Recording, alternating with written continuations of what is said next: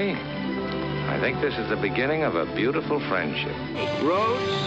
Where we're going, we don't need roads. No. I am your father. The greatest trick the devil ever pulled was convincing the world he didn't exist. You're listening to After the Ending, the only film podcast where we tell you what happens after the ending of your favorite films. And now, here are your hosts, Mike Spring and Phil Edwards. Hello and welcome to After the Ending. I'm Mike Spring. And I'm Phil Edwards. And Phil, how the heck are you doing today? I'm really good, thanks, Mike. And I've been sent a couple of things in the post. Oh, well, do tell. Well, first of all, just a quick one. I've been sent some action figures for Batman the Animated Series, which are from Eagle Moss over here in the UK. It's a series of 1 to 6, and they're pretty good little statues. We had more statues rather than action figures, but they're out over here to buy, so that's very nice of them to send them over, so worth checking out. But most intriguing, I've been sent this, it looks like somebody's journal or a diary. Uh-huh, and what could that entail? Well, it was hard to read. It looks like very scrawly, the writing, some of it was, but I could make out one little bit. And it says in brackets, read in a gruff voice, so I'll do this. It's Monday. The rain is cold as I watch over the city. I found a new podcast. Those self-serving fools talk about the endings of films for some reason. They are the palatable scum that floats to the top of the tepid sewage of the podcast world. I do like Mike's trivia puns, though. That's all I could make out. Oh, wow. Yeah. That's pretty intense. It was weird that the only bit I could read was quite specific to us. Right. But, that definitely sounds like it ties into one of the movies that we're doing today. B-movie. Oh, my God, you're right. Yeah, B-movie it is, isn't it? Right. It's Jerry Seinfeld's diary. Obviously, that's Jerry Seinfeld's diary. And I thought your impression of him was spot on, actually. Really? Really? No, I can't do Jerry Seinfeld. Clearly not. I think you need to have the base American accent to be able to do Jerry Seinfeld. Yeah, that would probably be helpful. But yes, that's what we've been sent in the post today. Very cool. All right. Well, those action figures do sound neat. And why don't you tell people what that actually ties into in case they are confused? Yes, we're going after the ending of Jerry Seinfeld's The B-Movie. But the diary ties into our other film we'll be doing and after the ending for, and that is Watchmen. Yeah, it's the adaptation of the Alan Moore and Dave Gibbons graphic novel, the classic graphic novel, which is very good. And we'll also be doing our top 10 favorite films. I like, Phil, that you just boiled down Watchmen, probably the most influential graphic novel of all time, too. It's very good. If you've read it, you know how good it is. And if you haven't read it, then what are you waiting for? I think that about sums it up. Yeah, there you go. And we'll also be doing our top 10 favorite films of 1984. And there was an awful lot of films out in 1984. Well, it's a jam-packed episode, so why don't we dive right into things? Let's do it. What are we starting with? Why don't we go ahead and start with B-Movie? Phil, why don't you take us through the events of that film? I certainly will. Okay then. Well, Honey B, Barry B. Benson, voiced by Jerry Seinfeld. Can you see what they did there with the name? Lovely bit of alliteration there. Indeed. Yes. He's graduated college and the context is he's an actual B to work at Hunex Industries. Barry doesn't like the fact that he will have to stay in the same job once picked, so he starts talking all that kind of stuff. But while out collecting pollen, he gets lost in the rain and ends up meeting a human florist called Vanessa, voiced by Renée Zellweger. She saves Barry and he breaks the rule that bees should not talk to humans. So that's quite a big deal. And there's also some kind of weird relationship between the two, a human and a bee, but we won't go into that. What you call weird, I call beautiful. Oh, beautiful. Is it buzz-tiality? Buzz-tiality? Bestiality? Something like that. Vanessa and Barry, they talk and become good friends. But Barry is horrified to find that humans steal and eat the bees' honey. And also, the way they treat the bees is disgusting, the way they smoke them to keep them docile and everything.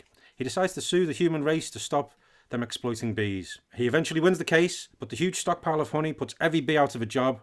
And without anything to pollinate them, the world's flowers begin to die. But a small flower parade in Pasadena, California still has some viable flowers. So Vanessa helps Barry and the bees get there. They get the pollen and save the world's flowers and restart honey production. Humans and bees work together with bee-approved brands of honey. Barry ends up being a pollen jock, going around getting all the pollen, but he also runs a law firm inside Vanessa's flower shop. Called Insects at Law, it handles disputes between animals and humans.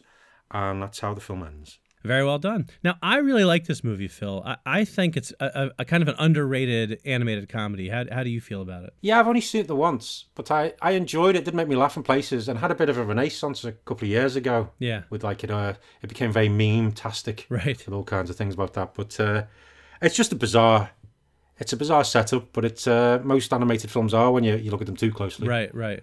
Yeah, I don't know. I just find the sense of humor really works for me. I think it's very funny. I love the sort of meta commentary it has. I like the characters are funny. It's just a lot of really great bee-related humor. Like, I didn't know they could get so much humor out of bees, but I think they really did. They do, yeah. And it does. On the whole, the jokes do land as well. Yeah. Ray Liotta, Premium Select Honey.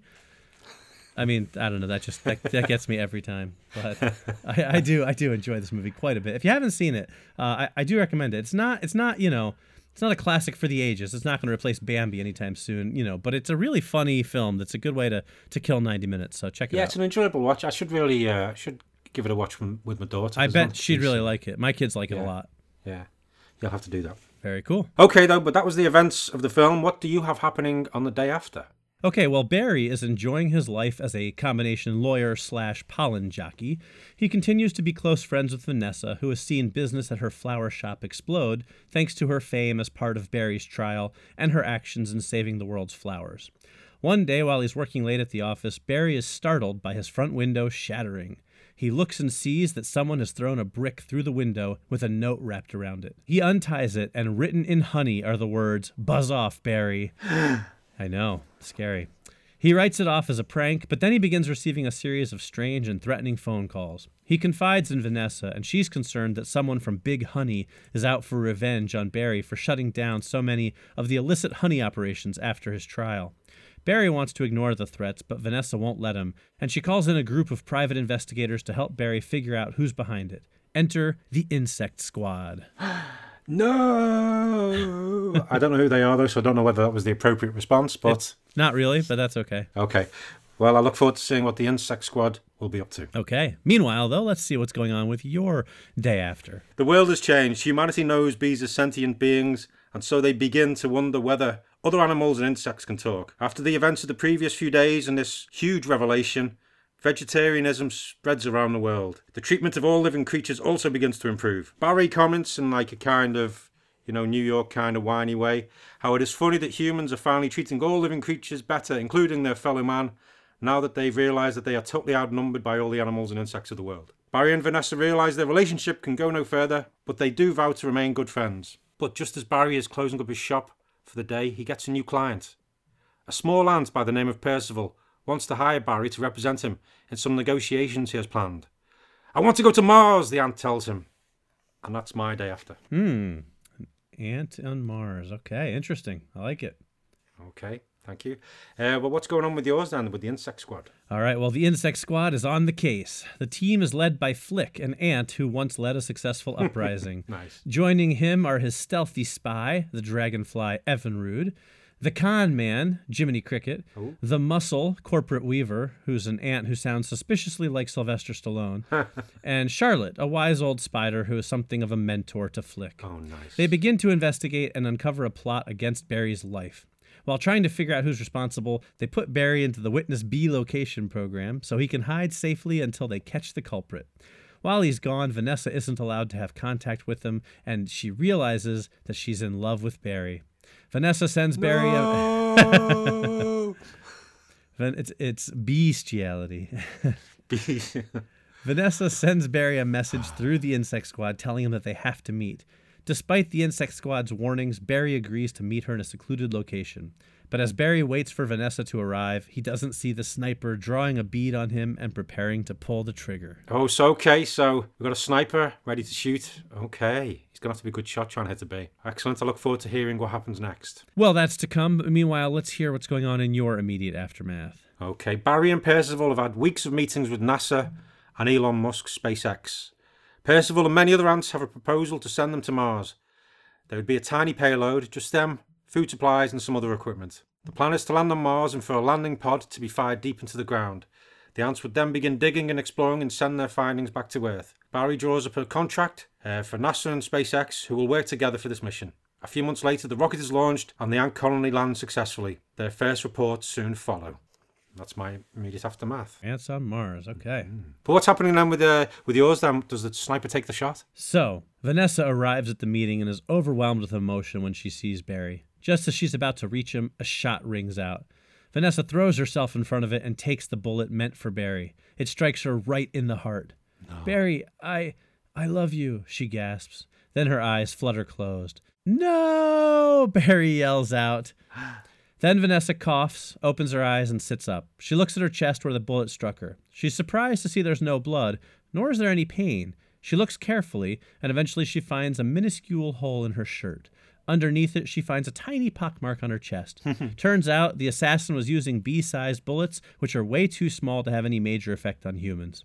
The insect squad rushes over and captures the assailant. When they pull off his mask, they're all shocked. Buzz the Bee, they all exclaim in unison. Yeah, that's right. I was a millionaire living large. Then you went and made bees a charity case, and Honey Nut Cheerios kicked me off their boxes. My whole world came crashing down thanks to you, Barry. And I would have gotten away with it if it wasn't for you meddling bugs. With that, he rips free of his captors, flies at Vanessa, stings her, and then dies. Ow, Vanessa exclaims. Now that actually hurts. Barry rushes into Vanessa's arms and says, I love you too, Vanessa, and the two of them walk off into the sunset. Ah, nice. Nice ending. But thanks. But how does it, being a human, how does it work? That's for the third film. Oh, the R-rated one. Yeah, that's for the third movie, so we'll see. But meanwhile, let's hear about your long term. Okay. A few years later, Earth has outposts on a number of planets in the solar system. Various insects more suited to the harsh environments have become explorers for the joint benefit of all life on Earth. There are even rockets being sent out of our solar system with insects on board in a state of suspended animation. Science on Earth has been flourishing. Research teams comprised of humans, insects and animals have seen almost miraculous developments in technology, medicine and more. Barry's law firm has gone from strength to strength and he represents many of these insects and animal scientists and business persons. One morning, Barry gets a strange message. A tardigrade by the name of Colin wants to speak to him. It seems that microscopic creatures want to join the multi-species cooperative. There you go. Wow. I gotta say, this is probably the first episode, maybe the first podcast ever to use the word tardigrade. I do like tardigrades. Yeah. Who doesn't? I mean, if anybody out there doesn't know what a tardigrade is, they're really cool little microscopic creatures that can survive anywhere. Look them up online. They're kind of cute in a real horrendous looking way. Just like me. I like me as well. All right. Well, those are our endings for B-movie. Phil, do you have any B-movie trivia for us? Okay, B-movie trivia. Jerry Seinfeld was having lunch with Steven Spielberg, and he mentioned the idea for the movie as a joke during it, but Steven Spielberg loved it. So what are you going to do? You're going to make a movie? Can you just imagine that, though? Seinfeld's telling it as a joke, and you just go, no, this is the most ridiculous thing in the world. Right. I love that, Jerry. I love it. Let's do it. Yeah. Barry's love interest, Vanessa, is also the name of Jerry's first love interest in the Seinfeld TV show. All the bees in the movie have either buzz cuts or beehive hairdos. And Jerry Seinfeld says he doesn't want to make a sequel because it would take away from the uniqueness of the original, but I'm sure as soon as he hears this episode, he'll go, you know what? I was right. No, I think we've given him something to chew on, though. Yeah, for sure. But that's the B-movie. That's just B-movie, isn't it? It's not the B-movie. Right, just B-movie. Yeah, just B-movie. All right, well, there you go. So let's move on then to our next film. Strap in, folks. This is a big one. It is 2009's Watchmen, based on one of the greatest graphic novels of all time. Yeah, I'm looking forward to seeing how you summarize this, Mike. Well, I'll tell you, Phil, since you so bravely volunteered me for it last week. I did, didn't I? Yeah, I just threw you under the bus. You really did. Yeah, I just didn't want to do the intro to this one, so I just said you could do it. Yes, I appreciate that, Phil. Nice of you to take that. Oh, no, I like to think I asked, but I know I didn't. You did. You asked, but I decided I would take that one for the team. So, well, here's how I recapped it. I tried to keep it actually pretty short. So basically, I just left a lot of stuff out. Yeah. But I tried to hit the most important points. But here we go. So Watchmen, 2009, directed by Zack Snyder, starring Jeffrey Dean Morgan, Patrick Wilson, Malin Ackerman, Billy Crudup, Jackie Earle Haley, Carla Gugino, and Matthew Good. So, the film starts with a sort of alternate history of America during which we meet the Minutemen, a group of superheroes with origins reaching back to 1939. They are comprised of the violent mystery man Rorschach, the sociopathic comedian, the good guy the Night Owl, the sexy Silk Spectre, the smartest man in the world, Ozymandias, also known as Adrian Veidt, and the most powerful hero of all, Dr. Manhattan, who can rearrange matter with his mind. In 1985, when the comedian is murdered, Rorschach's investigation leads him to realize that Ozymandias is behind it. He teams up with Night Owl to foil Ozymandias' plans, and when they confront him in his Antarctic lair, he reveals that his plan was to unite the entire world to prevent doomsday by setting off a series of nuclear explosions that would be blamed on Dr. Manhattan. But they're too late and the nukes go off, destroying New York City. Dr. Manhattan and Silk Spectre teleport to Ozymandias' lair, but before they can kill him, Ozymandias reveals Richard Nixon on the TV saying that Russia and the U.S. are now allies in the wake of the tragedy. Realizing that exposing the truth would only set the world back, the heroes agree to keep the secret. But Rorschach refuses to compromise, forcing Dr. Manhattan to kill him to keep his silence. Dr. Manhattan departs for another galaxy, while Night Owl and Silk Spectre, or Dan and Laurie more familiarly, decide to return to fighting crime. As the film ends, we see a newspaper where a young staffer is lamenting that there's nothing to report on since there is now world peace. His editor tells him to print some of the crank letters they've received, and in that mail is Rorschach's journal, which he mailed off before they confronted Ozymandias, and which reveals everything.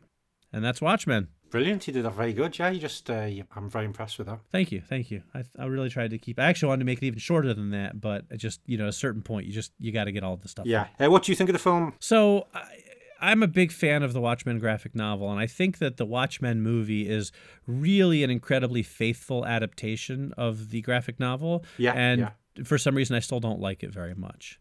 And it's one of those films that I can't put my finger on what it is. It looks great. I think they captured, I think the casting is terrific. I think they got the look of the film right.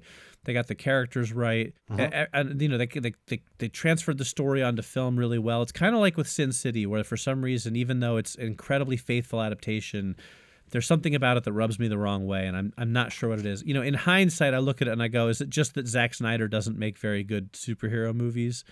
But I don't know. I feel like it's one of those movies I need to revisit, but I've watched it a couple times and I still can't get to the point where I really enjoy it. Oh no, I really like it, but I know what you mean. I think I enjoyed the first half of the film more than the second half. But the director's cut actually seems to work even better for me, even though it is a lot longer. Right. But I know what you mean. It's just something not quite.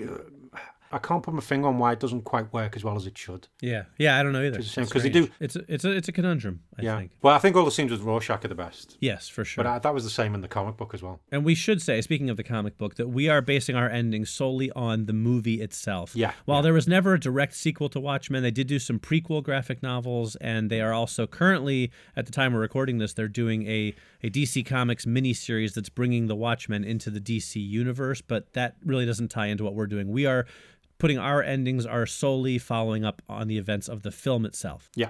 Just wanted to put that out there. That's very well said. Very good, Mike. All right, so with that said then, Phil, why don't you kick things off and give us your day after? Okay, the young employee at New Frontiersman tried his best with the old battered journal. However, it was very badly written, and all he could understand was some bit about a film podcast about film endings. I like that you're sticking with that. Yeah. Some of it also seemed to be written in code. He gives up on it, puts it back on the pile, and picks a few other letters to go in the article. Meanwhile, Dan Dryberg and Laurie Jupiter spend the evenings going from bar to bar as they're still a bit in shock over what Adrian has done. But they hold true to their plan and fight crime as and when it appears. There's actually a bit of a lull in crime as the whole world seems to be holding its breath to see what happens with the US and the USSR now being allied against Dr. Manhattan. Cleanup work has begun on the destroyed cities, but it's obviously going to take lots and lots of time, and there's radiation and things like that. But a week or so later, Dan and Laurie, now living in Chicago, are shocked to read a news report. Rorschach's been spotted in a number of cities in the US. Interesting, especially since we know that Rorschach died at the end. But that's my day after. Okay, all right, I like it. Thank you. What's going on with yours? All right, well, I did something a little different with mine, so bear with me as always. Is this going to be your long-planned, purely, visual description? Yeah, exactly. It's all comic book panels. Brilliant. This is my after the ending magnum opus, so I hope people will like it. Okay. All right. 1985. The young staffer at the newspaper, whose name is Clark Jameson, digs through the crank letters and eventually comes across Rorschach's journal. As he thumbs through it, his emotions range from amused to shocked to horrified. Realizing what the material inside means, he stores it away, as he knows that if it ever sees the light of day, world peace will come to an end. 1986. Night Owl and Silk Spectre get married. They use a space station to send a signal into deep space in order to invite Dr. Manhattan to the ceremony, but he doesn't show up. They are unsure if he chose not to come or if he simply didn't get the invitation. 1987, an investigative journalist tracks down Clark Jameson, the young staffer from the newspaper. Somehow, he's gotten a hint that Rorschach's journal exists and is determined to bring the truth to light. Jameson refuses to give it up, and the two of them struggle over it. In the fight, the reporter hits his head and dies. Jameson, in a panic, hides the body. 1988, Clark Jameson, racked with guilt over the death of the reporter, has suffered a psychotic break. He begins to believe that he is Rorschach and creates his own Rorschach mask. It isn't long before he hits the streets at night, working as a dangerous, deadly vigilante. 1989, the biography of the comedian, entitled So Long and Thanks for All the Laughs, is published. It is largely a puff piece, glossing over his role in Vietnam, his assault on Silk Spector's mother, and most of the nastier parts of his life. It is an immediate bestseller. And that's where we're going to leave off for now at the end of the decade. Wow, I like that. I like the way you did that. Thank you. Very in keeping with you're taking the ending of the film, but doing it in the style of the comic book. I like it. Yeah, kind of what I wanted to try and do, get sort of that, kind of get that feel of Watchmen in there. So yeah, and I'm glad I like what you did with the guy from New Frontiersman as well. Thanks. Looking to see where that's going. All right, well, soon to be revealed. But meanwhile, let's hear what's going on in your immediate aftermath. Okay, in between crime fighting, Laurie and Daniel have also been busy recruiting new heroes. Their aim is to have new Watchmen based in the surviving cities. They also follow up on the Rorschach sightings. He seems to appear all over the country and just seems to stand in one place. The sightings all happen at locations where crime has recently or is in the process of taking place. Some of the sightings in different cities would suggest that there is more than one Rorschach, as they occur moments after each other. Could it be a group of new vigilantes? Meanwhile, the Allied US and USSR have been vigilant for Dr. Manhattan. After the destruction of so many cities, the two countries rushed through the Manhattan Act. This gives the governments and the police more powers of surveillance, imprisonment, and so much more. Due to the panic that was caused by the cities being destroyed, the act is passed with little argument. Dan and Laurie realise the terrible power that the act has given the powers that be. That sounds ominous. It certainly does. All right. Okay, what's going on with yours then? What year are we up to and what's going on? Okay, well, 1990. Dan and Laurie give birth to a baby girl. They name her Hollis, after Night Owl's mentor, Hollis Mason. They both decide to retire from costumed superheroing in order to raise their child and keep her safe. 1991. Dr. Manhattan finally receives the wedding invitation from Dan and Laurie. He travels back in time 5 years to the wedding and watches it from afar. Dan and Laurie never know he's there. Dr. Manhattan feels nothing. 1992. The new Rorschach prowls the streets of new New York City, a teeming metropolis that was built 300 miles north of old New York City after the nuclear tragedy. He mostly takes out muggers, rapists, and robbers. Meanwhile, American relations with Russia begin to get tense. 1993. Night Owl and Silk Spector give birth to a baby boy. Young Hollis is thrilled to have a baby brother to play with. Russia and America officially dissolve political ties. 1994. A young man named Denny Jeffries appears on a talk show, claiming to be the illegitimate son of the comedian. While he has no proof of his claims, television audiences quickly accept him at his word due to his striking resemblance to the late costumed adventurer. Jeffries uses his newfound notoriety to begin a political campaign, gaining votes with ease everywhere he goes. 1995. Adrian Veidt, Ozymandias, returns to the public eye. He's been in self-imposed exile since the events of Watchmen, but he comes out of seclusion to offer his endorsement of Denny Jeffries in his newly announced bid to run for president of the United States. 1996. After running on a platform that is strongly anti-Russia, the U.S. elects Denny Jeffries president in a landslide victory. His vice president is Adrian Veidt. Dan and Laurie watch the election results in stunned silence, unsure of what Veidt has planned. 1997. The new Rorschach attempts to assassinate Ozymandias. His attempt is thwarted, however, as there's no outsmarting the smartest man in the world, and Rorschach is killed in the attempt. 1998. Russia stages an attack on Alaska, seeking to reclaim it as a territory of the USSR. 1999. President Jeffries, manipulated by Adrian Veidt, declares war on Russia. Oh, no. And that's where we're going to leave it for now. Oh, I'm loving this. It's really good. Thank you. I had fun with it. All right, well, let's see what's going to happen with yours. Bring it on home. Wrap it up for us with your long term. Okay. America is now a police state. Curfews are in place and military checkpoints are in force. The Watchmen, or Watchers, as they've now been called, are doing the best they can, but a few have been arrested or killed in the new crackdown. Dan, as Night Owl, while on a routine patrol, sees a familiar figure standing on a rooftop. He lands the owl ship and steps out to confront Rorschach. Not sure what to suspect, Daniel is most surprised when the masked vigilante steps forward and hugs him. Removing the mask, Daniel sees that it is indeed the real Rorschach, Walter Kovacs. As they sit on the rooftop under the full moon, Rorschach explains. Dr. Manhattan had ripped him apart, but rebuilt him in a crystalline palace in the storm of Jupiter. Dr. Manhattan had explained to Rorschach many things and shown him wonders such as the Big Bang and the end of the universe. After many arguments and discussions, a deal was made. Rorschach, with new strength and abilities, as he says the latter, he makes a fist and arcane energy crackles over his knuckles, would return to Earth. He would keep his mouth shut about Veidt, but work in other ways to bring him down and also make the world a better place. Dan laughs at the last words. Rorschach nods. Yeah, it's going to take time, but we can do it. First of all, we have to get ready for the battle of our lives. He points to the sky. It takes a moment, but then Dan looks at him and goes, aliens? Rorschach nods. An invasion of giant squid aliens is heading our way. Sounds stupid, but it's true. The two friends sit on the roof in silence, both deep in thought. But Rorschach then coughs and looks over at Dan before saying, let's go punch Adrian Veidt in his perfect face. And that's my ending. Very good. I like it. I should say for people who haven't read the graphic novel, that is the squid alien thing is a nod to the graphic novel. That's all I'm going to say. Yes. But going on, what's happening? What's happening now? Our journey through the years has been wonderful. Bring it on home, Mike. Okay. It's New Year's Eve, 1999, the turn of the millennium. It's been 15 years since the events of Watchmen. America and Russia are at war. Rorschach is dead, and Dan and Laurie live in fear that the world will end before their children have the chance to grow up. At the stroke of midnight, Dr. Manhattan appears in Dan and Laurie's living room. He's not the same man he once was. I've seen everything, he tells the stunned couple. I've been to universes you can't imagine. I have all the answers now. Earth is a cancer, and in order for the universe to live, Earth must die. With a flash of blue light, Dr. Manhattan destroys the world. There's no explosion, no catastrophe, it's just gone. At the same moment, Dan and Laurie wake up with Hollis and Dan Jr. Dr. Manhattan appears before them once again. I've spared your family so you can begin again. The legacy of mankind will live on, but the poison within it will not. Do you accept this challenge? He asks. The two of them nod in stunned silence, and Dr. Manhattan disappears. Dan and Laurie walk out of their home and realize they are in a neighborhood just like one on Earth, and there are other human families emerging from other homes on the street.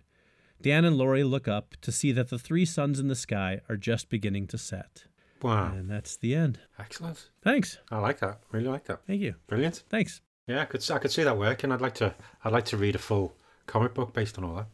Well, maybe someday I'll write it, and then probably nothing will happen with it because DC is very protective of their properties. So. Yeah, because they're currently using Watchmen, aren't they? And yeah, I don't think I have much of a shot, so that's all right. Yeah. Well, Phil, they ask who watches the Watchmen, but I ask who quizzes the Quizmaster. Ooh. Do you have any Watchmen trivia for us? I do. I quite like that. I'll let that one go. Okay, thank you. Well done, Mike. Okay. A little callback. In the film, Rorschach and Dr. Manhattan are the only two Watchmen who don't swear, while the graphic novel does not feature a single F word. Jackie Earle Haley was the only one of the main actors who was already familiar with the comic book, but many of the others, when they were given the script and things, they asked their friends who happened to be into comics saying, should I do this? Is it worth doing? And all the friends said, yeah, good God, it's Watchmen, do it. Right. It premiered in more cinemas in the US than any other R-rated movie at the time. It was in 3,611 cinemas and had the biggest US debut of 2009 with a 55.7 million weekend. All of the US flags in the film have 51 stars because in the film's alternate history, Vietnam became the 51st state after America won the Vietnam War. That's cool. And the first trailer for the film, which premiered with The Dark Knight, sparked so much interest that it put the graphic novel back into the bestseller list. There you go. Well deserved it was. Yeah, so it's if you haven't read the graphic novel, both myself and Mike highly recommend it. Yeah, it's really fantastic. Even if you've got no interest in comic books, and I think it's just really good. It sort of transcends comic books. Yeah, I mean, it's been on like Time's 100 best books list. It's it's really designed, even if you're not a comic book fan, to be read and read at an in-depth level and dissected and absorbed, and yet it's entertaining at the same time. Yeah, it certainly is. All right, well, there you go. So that is Watchmen and B-Movie, and that's going to wrap up our endings for that, and it's time to move on to our 100 Years of Hollywood in 100 episodes. But before we do that, we have a message we'd like to bring you from a sponsor. We actually have kind of a sponsor this episode, which marks our first time, but we're selective about our sponsors. We're not going to just read you some Blue Apron commercial or something like that. That's no fun. But Buy we bread, do everyone. Buy sometimes- bread. It's all good. We do sometimes want to help spread people's message, and this time around, we have one that we would like to share. So, today's episode is brought to you by Calvin the Author's audiobooks. Now, Calvin's a friend of the show, and he has created a podcast because he wanted to fulfill a lifelong dream of telling stories to as many people as he possibly could. So, his podcast is Calvin the Author's audiobooks, where listeners get an audiobook in narrated pieces from Calvin Mofield's stories. And the first story he's telling is an urban fantasy book called Eternal Night Seizures. That's Eternal Night : Seizures. Now, I've read this book, actually, and I really enjoy it. I think it's a really cool story. And I'm not just saying that because Calvin's a sponsor. Now, there's a difference with your sponsors on shows like this. There's the ones where people are just reading from a script, and there's ones where people actually fully endorse the product, and this is definitely the latter. I do think Calvin is a really great author. So, Phil, give them a little synopsis of the book, if you will. Okay, but I will just stress that I am now reading from a script. Okay, yeah, that's okay. So I want to read this as best I can. So here we go. Max is a guy fallen on hard times.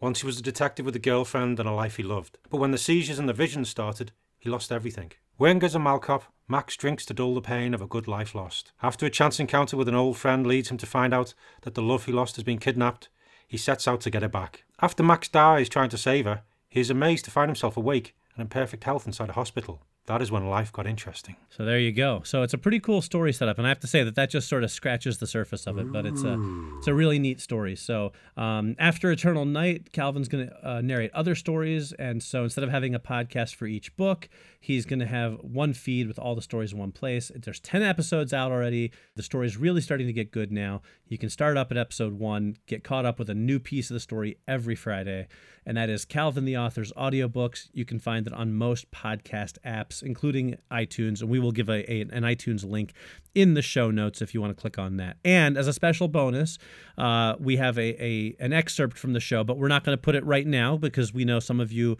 hopefully all of you will check it out, but if some of you don't want to hear it, that's okay. We're going to put it at the end of the episode after the outtakes. Stick around for a 6-minute excerpt from Calvin's story to give you a taste of it so that you can hear it, and hopefully you'll dig it and you'll go check it out. So like I said, I've read the story myself. I really like it. And thank you to Calvin for sponsoring us for this episode. And I think he's going to be sponsoring us for 1 or 2 more after this. So check him out, subscribe to his podcast, and hopefully you'll get a really great story out of it. Excellent. Thanks, Calvin. And good luck with the podcast. All right, so that's our little sponsored ad spot, and now it's time to move on to 100 Years of Hollywood in 100 episodes, wherein Phil and I take a year from the last century of Hollywood and share our top 10 favorite films. And this week we are doing a year from the feel-good decade of the 80s, 1984. So Phil, tell us what the world was like back in 1984. Okay, Mike, I'm in the Wayback Machine, and here we are in 1984, where the UK Prime Minister is Margaret Thatcher and US President is Ronald Reagan.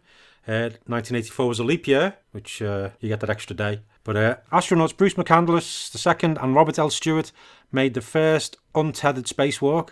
That must have been a scary thing. Holy cow, I can't even imagine. Yeah. So I'm going out there, and I'm not tied on. You've got a jetpack. You've got a jetpack. Exactly. I know I've got a jetpack, but I'm not tied on. Okay. Just so I'm clear. Yeah.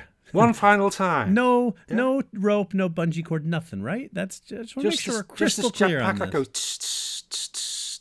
Okay. But 1984 also saw the TED Talks, or the TED Conference, being founded. US researchers announced the discovery of the AIDS virus. So that wasn't good. Tetris was officially released in the Soviet Union. Cirque du Soleil was founded.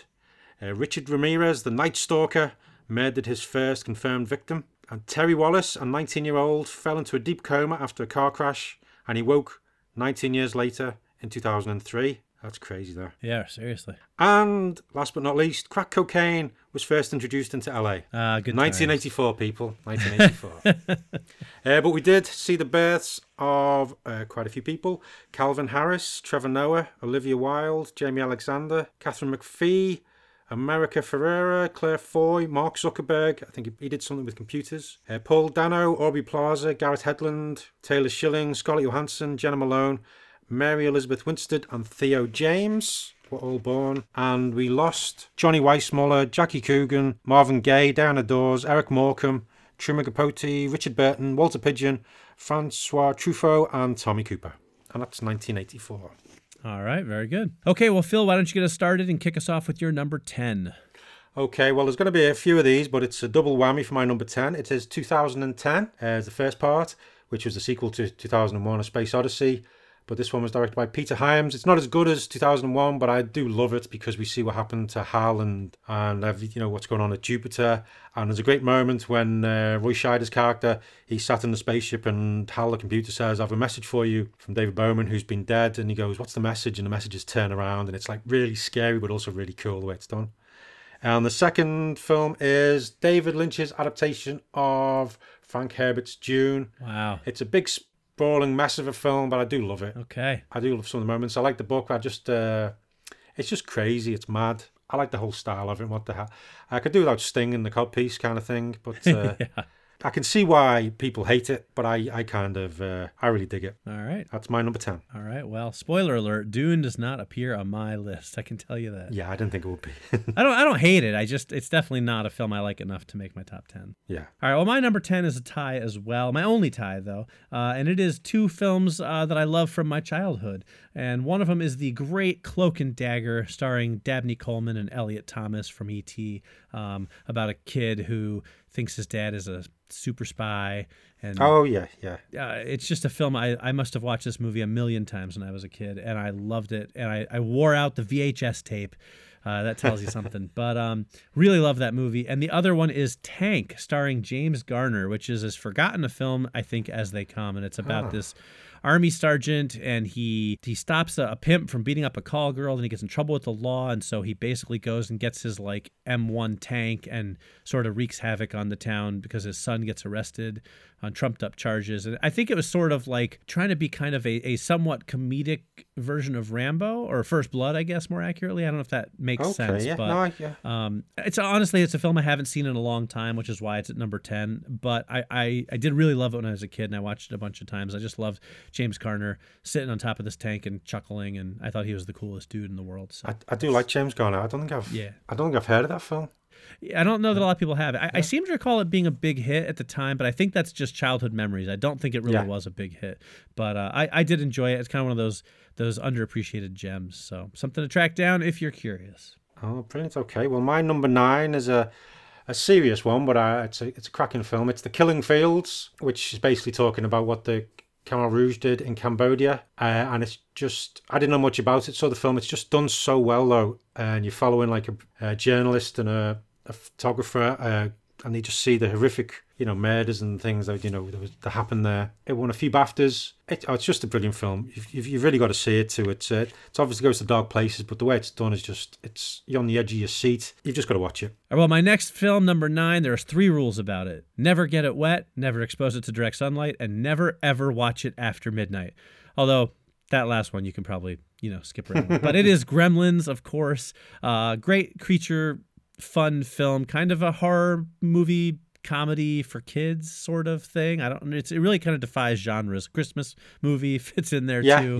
Yeah. But it's a lot of fun. Excellent. Okay. Well, my number 8 is another double whammy. The first one is The Adventures of Buckaroo Banzai Across the Eighth Dimension. I knew that would be on your list. Yeah, we went after the ending of that back in episode 16. So if you want to see how we could even comprehend what happens after that, go back and listen to that. But it's just a crazy mad film about Buckaroo Banzai, who's a physicist, test pilot, neurosurgeon, and rock musician, and his gang, the Hong Kong Cavaliers, fight these aliens from another dimension, and it's just crazy, over the top. It's just bizarre. First few times I watched it, took me a couple of viewings to actually get through it because it was so strange. I remember just sitting when I was a teenager watching it with a few mates and introducing it to a few friends, and they were just going, "What is this, Phil? What are we watching? What have you done to us?" But they all liked it as well, so that was okay. And the second part of my number 8 is Night of the Comet. Great film. Yeah, which is all about a comet goes over the planet and loads of people die by getting turned into dust, or they get turned into zombies, and there's a few survivors trying to make their way through it. And it's a low-budget horror comedy kind of thing, but I love the whole atmosphere of it, and I love that kind of thing where they're just empty streets and the weird coloured skies and things. It was just a good concept, and it was done pretty good. I remember watching it a few times late at night and really enjoying it. Yeah, it's a fun film. Didn't quite make my list, but I do enjoy it. Well, my number 8 is a film that I'm also sure will hopefully appear on your list, but it's number 8. It's a film I love. It might have been higher, but honestly, I haven't seen it in a long time, and it is Starman, directed by John Carpenter. And it's probably the least John Carpenter film. But that's part of what I like about it. But it's a really good story of this alien that comes to Earth and inhabits a human body, and he sort of has this relationship with this woman as he learns about the world, and then he's hunted by government agents, and it led to a short-lived TV show that I also loved. But it's a great movie. It has a lot of humor in it, and I don't know, it's just great science fiction that John Carpenter directed really, really well. So that's my number 8. Excellent, an excellent choice. My number 7. It's another double whammy, but it's the last double whammy of this. And it is, the first one is Gremlins, which you've already mentioned. Lots of fun, as you say. It's also got the best story about, Christmas being a happy time. Right. By Phoebe Cates. But the other film as well, at my number 7, is The Karate Kid. The first one with Ralph Macchio, Pat Morita, and Elizabeth Shue. We all know The Karate Kid. Yeah. And I was watching it back then in the 80s. You did want to learn, how to do martial arts. So you thought if you went out and you just painted a bit or washed the car, you'd know how to do it, but it didn't work out. Right. But it's just one of those films. It's just a perfect film of its time, and it's great seeing this kid who you could visualize yourself being, sticking up to the bullies who were making his life hell. Right. All right. Well, my number 7 is a comedy. It's one of my favorite comedies from the 80s, and it is Johnny Dangerously, starring Michael Keaton. Pretty much a straight send-up of the old gangster movies. He plays a gangster who's not really that bad of a guy, but I probably saw this movie when I was way too young for it to be appropriate enough for me, but it doesn't matter because I loved it. I still think it's very funny. I think it holds up extremely well, maybe because it's a period piece, kind of takes place in like the 30s. Michael Keaton is just in comedic genius form, in my opinion, and there's just so many great scenes and funny moments, and I really love this movie. It's one of those ones I watched as a kid and I've just never, ever gotten tired of. Yeah, it's one I think I've seen, but I don't remember much about it. I must have seen it a long, long time ago. You got to revisit it. It's a really funny movie. Okay, my number 6 is The Last Starfighter. Yeah, kid plays a video game and then ends up getting taken to space and pilots a spaceship for real, and it's just great. We did an After the Ending back in episode 9. I really like it. Some cheesy moments. It was one of the first films to use CGI, and it's a great concept. You're always getting told off when you're a kid playing video games because you're not going to amount to anything, but in this film, he amounted to saving the universe. So take that, people who tell you not to play video games. That's right. That's my number 6. Good choice. I didn't make my list, actually. I do like the film quite a bit, but it's not a top 10 one for me. All right, well, my number 6 is a film starring Robert Redford, so big surprise that it's on my list, but it is The Natural, which, you said before, I'm not a baseball fan, but I love baseball movies, and The Natural is just a really fantastic baseball movie. Redford is phenomenal in it. It's got a great story, and it's just got that romance of baseball to it that I think is better than the game itself, and this is one I didn't see until late. I only saw this for the first time, between 5 and 10 years ago. I didn't grow up with it, but I watched it and I was just blown away by what a great story it is. It's very, we paired it. We went behind after the ending of it way back when. We paired it with Field of Dreams. I think it was episode 8. It was episode 8. It's a perfect complementary film. It has that same kind of feel to it. It's just a warm, movie that makes you feel good. So that's my number 6, and I love it. Excellent. It almost made my top 10. It was bubbling out there. It was in a bit of back and forth, but no, I'm glad I made your list. My number 5 then is Indiana Jones and the Temple of Doom. Very good. I know people often say, this is the weakest one, but then along came Crystal Skull Kids, and you realise it's not. I thought it worked quite well. It's great. I liked some over-top action as well, but it's got that pulp feel which you need for Indiana Jones. Great scenes in the nightclub at the start. You got Short Round, but Harrison Ford is Indy back in the day was spot on. Couldn't agree more. All right, well, my number 5 is a similar sort of adventure movie. Well, maybe not similar, but similar in spirit anyway, and it is Romancing the Stone. Oh, yeah, I like that one as well, yeah. Yes, Michael Douglas and Kathleen Turner. Really one of my favorite movies. Just one of those films I've watched over and over and over again. I revisit it, every couple of years. I never get tired of it. Michael Douglas has never been better, and honestly, that's the movie that made me a Michael Douglas fan. He was famous when this movie came out, but I didn't know him because I was a kid. And I saw this movie in theaters when I was like 9 years old, and that was probably like my first man crush. Like I just thought Michael Douglas was the coolest guy in the history of the world in that movie. And that'll never change. Like, I'll never watch that movie and not think that Michael Douglas is the coolest guy ever. And honestly, for the past, 30 years, I've thought he was pretty much the coolest guy. And I'll watch anything he's in. And it's because of this movie. It's just so much fun, and it's this great adventure. I love it. So that's my number 5. I do like that film. Didn't make my list, but yeah, no, it's been lots of fun whenever I've watched that. So I always enjoy it whenever it's on TV. Yeah. Excellent choice. My number 4, it's already been on your list, but it's Starman, the John Carpenter film. I had a feeling. Yeah, I just Jeff Bridges does amazing work as an alien. He just, because you can see him as he begins, he just doesn't know what it means to be a human, doesn't know how everything fits together. But you can see as it goes on, he learns more, he becomes more comfortable in this skin he's created, and it's a beautiful story, and it's done so well, and it's so sad and wonderful at the same time. Yeah. Yeah. Everybody involved brings their A game to it. But that's it. That's my number 4. Very good choice. All right, my number 4 is another comedy, and it's another one of my favorite 80s comedies. It's so funny. It is Top Secret, starring Val Kilmer. One of the Zucker brothers parodies that I like that. Yeah, from the in the vein of Airplane, and it's basically kind of a send up of like spy/war movies, and it's ridiculously silly. It's got a cow in boots, and it's it's so funny. And it was supposed to be a big hit. Everyone thought it was gonna be a big hit because it tested so well. Yeah. And then it was a big bomb at the box office. It's crazy because it's so funny. Is that the one? It's got skeet surfing in as well. Is that? Yeah, skeet surfing, exactly. It honestly parodies so many things, and it does them so well. And I can quote this movie for the next hour. I will spare you all that, but it's such a good film, and every scene makes you laugh out loud. And I can't even count how many times I've seen this movie over the years, but I never get tired of it. If you haven't seen it, because it isn't one of those movies that everyone's seen, I can't recommend it highly enough. It's fantastic. It is. This is another one that almost made my list, and I was like crossing things out and went back and forth. But no, it's such a good film, such a funny film. Yeah, it really is. Okay, my number 3 though is another comedy. This one is This Is Spinal Tap. Good choice. Goes all the way to 11, but this is a top 10. So we had to, put it somewhere. I see what you did there. Thank you. I think the first time I saw it, it was on TV, and I was half watching it. It'd been on for a while. I was half watching it, and at first I was going, I've never heard of this band, because when you're half Right. watching it and you're talking to other people, it does look like a proper documentary the way it's done. Yep. And you see, I just love when you see the band, in the 60s and things like that. They do it so well, and the songs are really catchy. But it's so funny when you sit and watch it properly, and it's so rewatchable because there's more things you miss, and things going on in the background, little throwaway lines they do, and you just want to see how the drummer's going to die this time and what have you. But it's just so many great moments. It's a hilarious movie, and it's my number 3. Well, my number 3 has already appeared on your list, and it is Indiana Jones and the Temple of Doom.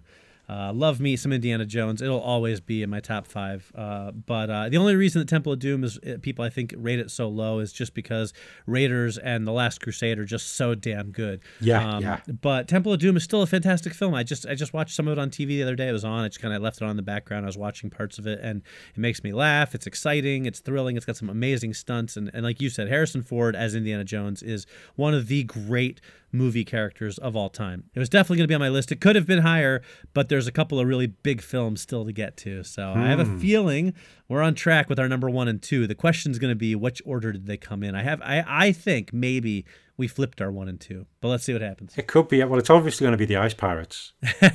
Thought about it, but I watched it recently and it does not hold up. I know. I loved that film as a kid. I did too, but it doesn't then hold I up saw it at a few all. years ago and just went, oh God. Yeah, exactly. My number 2 is The Terminator. Okay, interesting. Yes. James Cameron's first one in the series, which, well, is brilliant. And then he made Terminator 2, which was also very good. But it's Arnie doing perfect role that Arnie could ever do as a strong silent assassin type. And you know the Terminator, but it's iconic. There's some dodgy bits with his, when he's taking his eye out, but it's all iconic. The effects are really good for the time, and it's a great story. And it did start this huge franchise kind of thing. Terminator is my number 2. Well, my number 2 is probably going to reveal your number 1 because I think we flip-flopped. But my number 2 is Ghostbusters. I don't think I need to explain which film that is, but it is my number 2 because, it's Ghostbusters. It's classic. It's one of the funniest movies ever. And honestly, here's the thing. Before instead of talking about Ghostbusters, let me give you my rationale. And actually, I'm gonna break convention, Phil, and I'm gonna reveal that my number 1 is Terminator. Well, my number one's Ghostbusters. There you go. All right. So here's my rationale. Because honestly, I was going to make them a tie for number one. Because how do you choose between the Ghostbusters and the Terminator? I love both films equally, but they're very different films. So when I decided not to make them a tie, though, I really wanted to try and keep, I like to put my number one as a tie. That seems kind of, whatever. So my rationale was I looked at the legacy of the films, and Ghostbusters is one of the most brilliant, amazing films of all time. And it gave us a great cartoon. Yes. But then the sequel, which I like, is still not a great movie. Yeah. It's got some good bits, but there's the reboot, which I also thought was okay, but that's about it. And then the rest of the stuff hasn't. The comic books never really were all that good or anything like that. Now Terminator gave us, Terminator 2, which is one of the greatest science fiction action films of all time. Yeah. Admittedly, the sequels that came after that are a mixed bag. I actually really liked Terminator Salvation with Christian Bale. I know a lot of people didn't, but I love that movie. And I enjoyed Terminator Genesis, even though it's kind of a mess, but I like it anyway. But then you look at the series. I've read there's some great Terminator novels that take place after the events of the film. A really great franchise of comic books. There was a TV show. And to me, Terminator not only spawned a better franchise, but it also spawned James Cameron's career, which then went on to bring us some really fantastic movies like Aliens and, The Abyss. The Abyss, exactly. That sort of was my determining factor because I love both films equally. So that's why I went with Ghostbusters at number 2 and Terminator at number 1. Oh no, I like your thinking. I just prefer Ghostbusters slightly more than the Terminator. There you go. all that explanation. Yours is like I just like it better. Yeah, I just like it a bit more. Perfectly valid. Yeah, it makes Ghostbusters makes me laugh more. Yeah, I can see that. That's how I judged it. There you go. I like it. But no, you're right though. It's a very close 1 and 2 for both of us. So. Yeah, for sure. But great films. I mean, those are effectively my number 1 and 2, but they're basically a tie. That was 1984, and it was a pretty good year for films. Indeed it was. All right, well, that's going to wrap up our lists, and that is going to begin to wrap up our episode. Phil, why don't you tell people what we have in store for them next week? Yes, next week we're going to be doing our top 10 favourite films of 1961, and we'll be going after the ending of Twister and My Blue Heaven. 2 very good films. I'm looking forward to doing that. Yeah, should be fun. It's been a while since I've seen My Blue Heaven, but I remember enjoying that one at the time. Yeah, it's a lot of fun. It's a good film, for sure. All right, well, there you go. So that is another episode in the can. Don't forget to stick around after the outtakes for an exclusive 6-minute excerpt from Calvin the Author's audiobooks. It's a really cool segment of the story, so check that out, see if it whets your appetite. And as always, I'm Mike Spring. And I'm Phil Edwards. And we'll see you next week. After the ending. Yeah, so smacked myself in the face with my headphones. It's going to be a good episode. I think that's pretty much the hallmark of a great episode, isn't it? Yeah, as long as there's bodily harm. Yeah, right. Beforehand. Exactly. Yeah. It'll go perfectly for our new slapstick comedy podcast. It's a little hard to interpret because most of the comedy is physical, but I think physical comedy. Just loads of us going, ooh, ah, right. Ah. Why I order? Yeah, exactly. I was shaking my fist then as well. That's you always shake your fist when well, you say that's the challenge we're going to have to overcome. When I slip on a banana peel, how do we convey that properly to the audience? Oh, we need to get some of those slide whistles and penny whistles and things. Maybe a seltzer bottle to spray in each other's face. Yeah, we need to get any Foley artists who listen need to get in touch with some tips. Yeah, I love Foley artists. That would be like my dream job. Yeah, although I don't know how good the pay is, but. Yeah, but you get loads of lettuces and loads of other, vegetables and things you can use at the end of it. Right, yeah. So there you go. It's like a big savings because you don't have to buy vegetables. Yeah. So if you're vegetarian, it's even better. Yeah, exactly. Yeah. I believe you get lots of rubble as well, stones and things and grit. I mean, who doesn't have a use for that? I know. All these bees things are really tricky. Bees are sentient beings. Yes, okay. And so sentient they begin to wonder. Beings. Yeah. Be careful not to overemphasize the bee. The world has words. changed. Humanity knows bees are sentient beings. And so they begin to wonder. I can't get it off. No, that's not obnoxious at all, Phil. No. Okay. So the sniper's drawing a bead on a bee. Yeah. Oh, yeah. Yeah. I'm sorry to all the listeners for all these, all these bee. They're not even puns, are they? We're just, every time there's a bee sound, we're just going bee.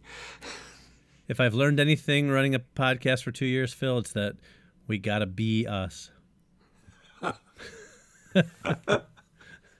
Can't try to be someone else. I know, I just keep going blank on bee things now. Oh. To be or not to be? Keep it up and I'm going to have to beat you with the pun stick. Bee. What was the name of that new droid in the new Star Wars films? B8.